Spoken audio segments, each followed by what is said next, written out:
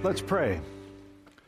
Lord God, Heavenly Father, we thank you for the gift of life you have given us in Christ Jesus. As we come to your word, let us be drawn ever closer by the gospel, moved and compelled by the gospel, living a life unto you. This we pray in Jesus' name. Amen. For the past 3 weeks, we have been covering some fundamental aspects of what it means to be a Christian. The first week, we covered the gospel. To be a Christian is to know the gospel. And then we spent 2 weeks regarding what does it mean to be born again. All 3 of those topics deal with your salvation.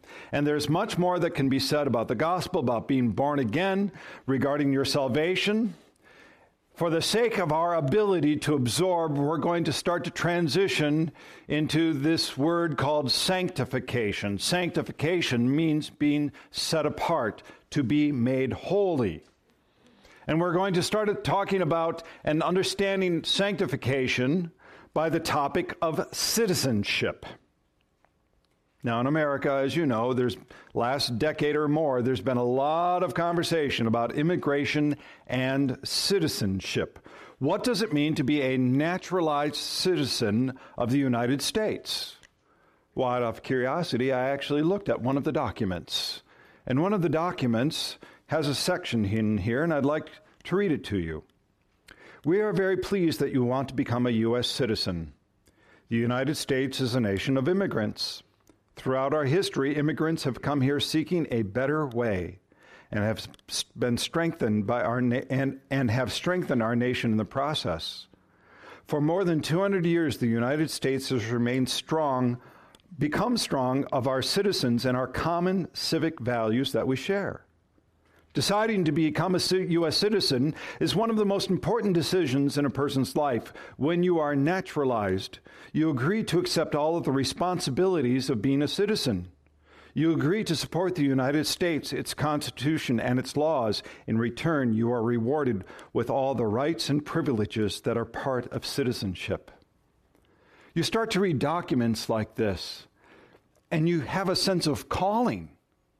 I mean, these are well-written, moving documents that call you into citizenship. And what I really liked here, it says, when you become a naturalized U.S. citizen, you have rights and privileges and responsibilities. In the same manner, when you are born again, when you become a new creature in Christ Jesus, you become a citizen now of heaven. You become a citizen of the gospel. And just as the call of citizenship to heaven through the gospel gives you rights, gives you privileges, which is eternal life in Christ Jesus, it also comes with responsibilities. To be a citizen of heaven is more than coming to church on a Sunday. As a citizen of heaven, we are called by the gospel to act in such a way as to glorify God, to be a light to others, even in the face of suffering. The call of citizenship through the gospel is not one of fear, is not one of burden, is actually one of joy. You have to remember, Paul is writing this from jail. So let's take a look at our path this morning. We are going to take a look at living a life worthy of the gospel, to be able to stand firm in the gospel and be prepared to suffer and be engaged for the gospel. This is our path this morning. So let's take a look and go to our text. Philippians chapter 1, verse 27 says, "Only let your manner of life be worthy of the gospel of Christ." Now, a more literal reading of this is different. It says, "Only continue to exercise your citizenship in a manner worthy of the gospel of Christ." That's a literal reading of the Greek text. To make sense of that, why would Paul write something like this?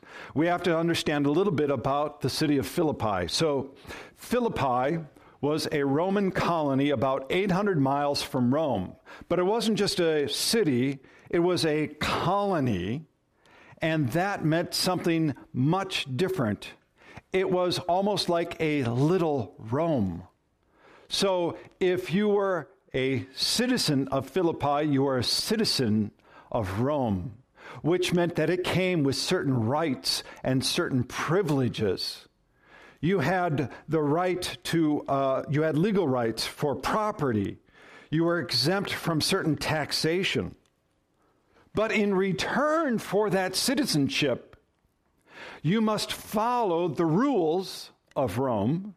And part of that, as a Roman colony, they wanted to be a good Roman colony, so they had to follow all the rules of the emperor, not only the government, but the religion. And if you recall, if you were here with our series this past summer, fall, when we talked about the 7 churches in Revelation, emperor worship reigned supreme. And so if you were a citizen of Philippi, you must then worship the emperor. Paul's writing to this church now in the city of Philippi, to the Philippians. And he's reminding them that even though they are in Philippi, they have a different citizenship. They have a citizenship in heaven, granted by the very gospel. So he's reminding them that. And if you take a look at Philippians in chapter 3, he even makes this very clear. He says, "But our citizenship is in heaven, and from it we await a Savior, the Lord Jesus Christ." In essence, Paul is writing to the brothers and sisters in Christ Jesus, and thus to you and me, that we are to exercise our citizenship in a manner worthy of the gospel. If you are a citizen of heaven, you are to act like a citizen of heaven according to the very gospel. All of our actions, our thought, our word, and deed should be in harmony with the gospel. You see, if you read Philippians in chapter 1 alone, he mentions the gospel 6 times.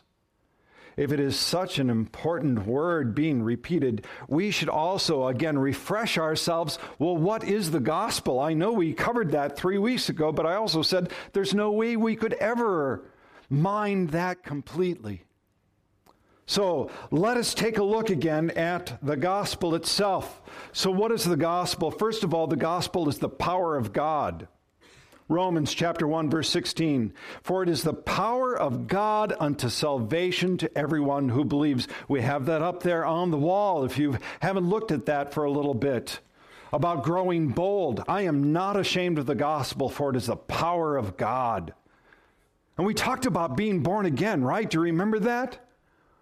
Being born again, an act of God, where God breathes life into a dead soul and fills the lungs of that soul with the gospel, so they gasp and say, "My Lord and my God." This is the song we also sing, "How great thou art, my God, how great thou art." That's the life breath of the gospel right there. So the gospel is the very power of God. It is the righteousness of God. See, in the gospel, we don't become righteous. God gives us his righteousness. The fancy word, he imputes, he declares us righteous, and that we are righteous because we are covered with the very blood of Christ Jesus. So it is something precious that God has given us his righteousness. Romans chapter 1, verse 17, "For in it," the gospel, right? "For in it the righteousness of God is revealed from faith for faith." The gospel is the grace of God. And this is very hard for us to understand, to accept. Grace. Grace, something that we don't deserve. We don't deserve God's righteousness, do we?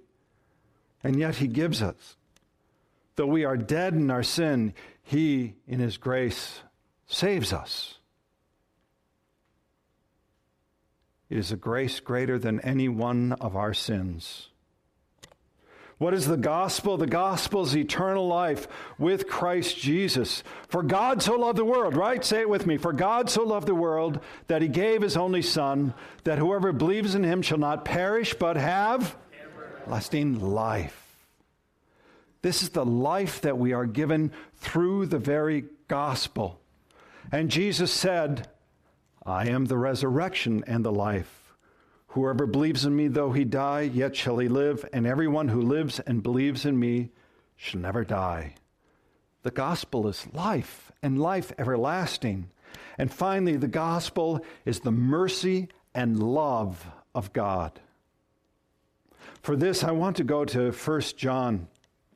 1 John chapter 4, starting verse 9. In this, the love of God was made manifest among us, that God sent his only Son into the world so that we might live through him. In this is love, not that we have loved God, but that he loved us and sent his Son to be the propitiation for our sins. Beloved, if God so loved us, we ought to love one another. There's the gospel. And there's the message. Beloved, if God so loved us, we ought to love one another. See, the gospel message and living according to the gospel message is not another burden. It's not another law that's imposed on us to be a weight, to be something that makes a soured face. No, it is one of love, of gratitude. When you are born again, the Holy Spirit sealed you, stamped your soul, so to speak, sealed you, and now you are a citizen of heaven, a citizen of the gospel in Christ Jesus. And as a citizen of heaven, you are to have one citizenship and one only, and that is of heaven. And herein lies the problem. Most people want dual citizenships. They want a citizenship of heaven and a citizenship of the world. And they only want to use the citizenship of heaven when it is convenient for them or to somehow just get them out of a jam. I understand today is a very special day, right? It's Super Bowl Sunday, isn't it? I guarantee you there are people throughout Christendom in America who have skipped church today because it will interfere with their Super Bowl festivities. Or that they might be angry that the church has gone longer than they expected because there are Super Bowl festivities. I guarantee that. And you have to ask, well, what citizenship do you have? Do you have a citizenship of heaven? Or are you trying to have a dual citizenship? When you're sealed by the blood of Christ, you're his. And you should be, everything that you have should be his. Because it says, live your manner of life worthy of the gospel. Not just on Sunday, but your life. Your entire life. So let me ask you a question. With your entire life, if people looked at your life right now, could they tell any difference between you and somebody who does not believe in Christ Jesus? Would there be any difference, or would it just be all the same? See, you and I have a different identity, and it is one given to us in the gospel, and we are to stand firm, united in the gospel. Let's go to our text. Going on, Philippians chapter 1, verse 27, second part. So that, whether I come to see you or am absent, I may hear that you are standing firm in one spirit, with one mind, striving side by side for the faith of the gospel. So I'm going to ease us into this by going back to 1980. How many of you remember the 1980 Olympic hockey team? played the Russians. It was a very big thing in America, and they won. Now, they made a movie out of it. I don't know, how many of you have seen the movie Miracle on Ice? Good movie. And if you're from Minnesota, you almost have to watch it because the coach, Herb Brooks, was from Minnesota. So you had to watch it. But it's a good movie. It's an interesting movie.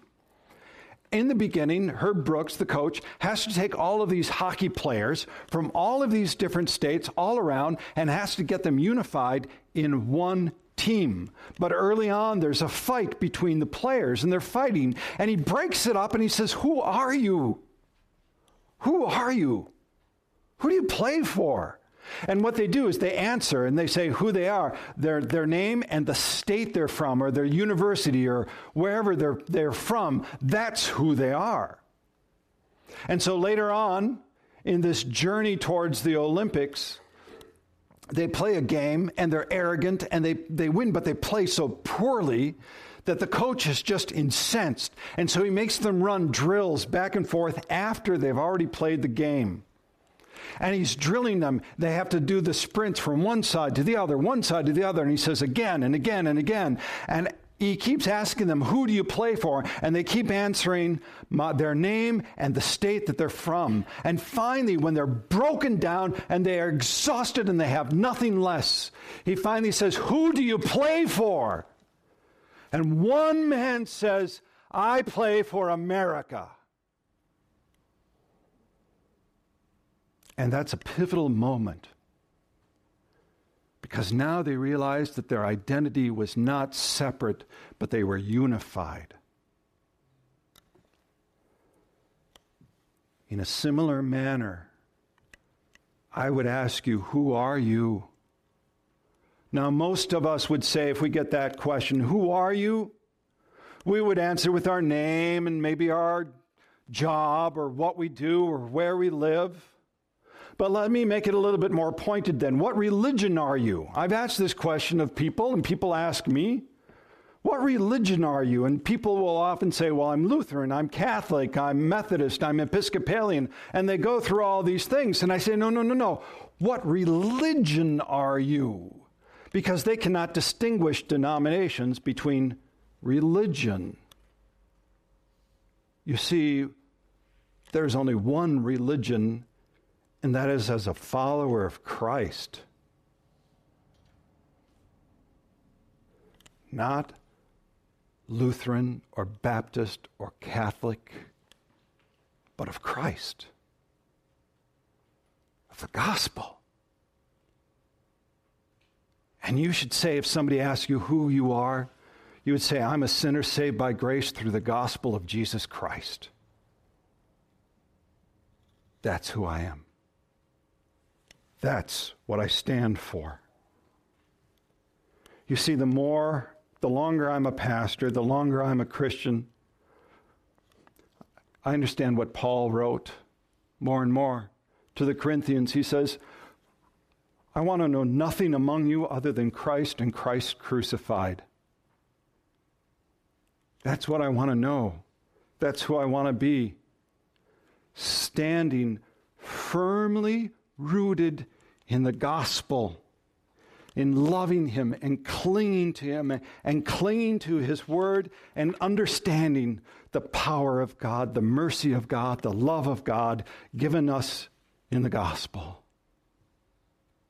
And with this gospel, there cannot be room for error. We must be united in the truth of the gospel. And in the truth of the gospel, you and I can stand united, but we cannot stand united in a lie. I belong, as you know, to a group of ministers in town, and it's very wide. It is Lutheran, it is Baptist, it's non-denominational, it's Pentecostal. We have wide, and we certainly do have differences on some things. But we stand firm in the gospel, and we do not bend one ounce of that. And because we stand firm in the gospel, we are united with one voice. What would it be like for the churches united in the very truth of Jesus Christ and his gospel to stand and proclaim that to the world? Who are you? What is your identity? Are you striving with one spirit, with one mind, striving side by side for the faith of the gospel? And if you do this, by the way, if you strive for the faith of the gospel, be prepared, because there will be suffering. Let's go with our text, verse 28. Do not be frightened in anything by your opponents. This is a clear sign to them of their destruction, but of your salvation, and that from God. For it has been granted to you that for the sake of Christ you should not only believe in him, but also suffer for his sake, engaged in the same conflict when you saw I had now, and hear that I still have. See, when you take a stand for the gospel, you must expect to receive resistance. In Paul's day, he was slandered, he was beaten, he was thrown out, he was put in jail, ultimately beheaded. You and I should expect resistance. To say that you are a Christian nowadays is to actually hold yourself up now for ridicule in the greater city and culture in which we live. And yet, we are called to a different calling. You and I are not to retaliate in kind. See, when the gospel calls you, it calls you to a higher calling. And you and I are not to retaliate in kind. Our gospel reading. You have heard it said, you have heard that it was said, you shall love your neighbor and hate your enemy. But I say to you, love your enemies and pray for those who persecute you, so that you may be sons of your Father who is in heaven. This is the call of citizenship of heaven. To be like the Father. Not that we will ever be perfect here on this earth, far from it. But that's the call. That's the walk you and I are to walk. And it's hard, isn't it? This gospel message is hard. You know, back in around the late 190s, early 200s AD, there was a letter written to Diognetus and Diognetus. It was written and to a high-ranking official. Diognetus is a high-ranking pagan official, but it was written by a Christian. I'd like to read to you part of that letter because I think it sums up nicely what we've been talking about. It says this: For Christians are not distinguished from the rest of mankind by country, or by speech, or by dress, for they do not dwell in cities of their own, or use a different language, or practice a peculiar life.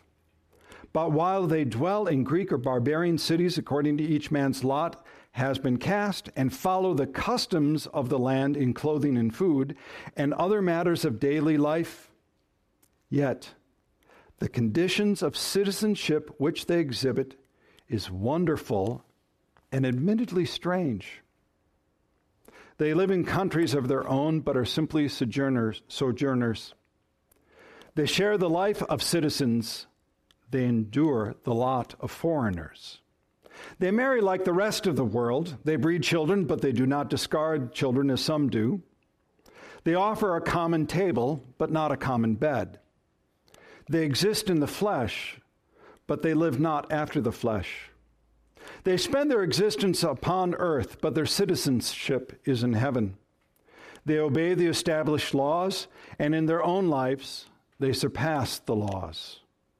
They love all men and are persecuted by all. They are unknown and they are condemned. They are put to death and they gain new life. They are poor and make many rich. They lack everything, and in everything they abound. They are dishonored, and their dishonor becomes their glory. They are abused, and they bless. They are insulted, and repay insult with honor. They do good and are punished as evildoers, and in their punishment they rejoice as gaining new life therein. So I guess my question when I read that is, would anybody even consider me when they were reading that letter?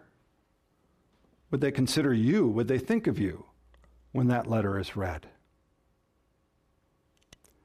We are called by the gospel to a higher calling, and we do it because of the great love with which he loved us first. So there are 3 questions for you today. What is your identity? I mean, do you have dual citizenship, or is it one citizenship only? Are you ready and willing to stand firm for the faith of the gospel message, linked with brothers and sisters across the world for the gospel? And could anyone tell the difference between your manner of life and others who are not followers of Jesus? Let's pray. Lord God, we thank you for the love with which you have loved us first and the gospel of Christ Jesus. We know we can only follow you through the Holy Spirit, so we ask for the Holy Spirit to enliven us, to guide us, to encourage us, to help us breathe the gospel day in, day out, standing firm and praising Jesus. This we pray in Jesus' name. Amen. We hope that you've been blessed by this message. If you have any questions or you would like to grow deeper in your faith, please visit our website at joyccc.com. Again, that's joyccc.com.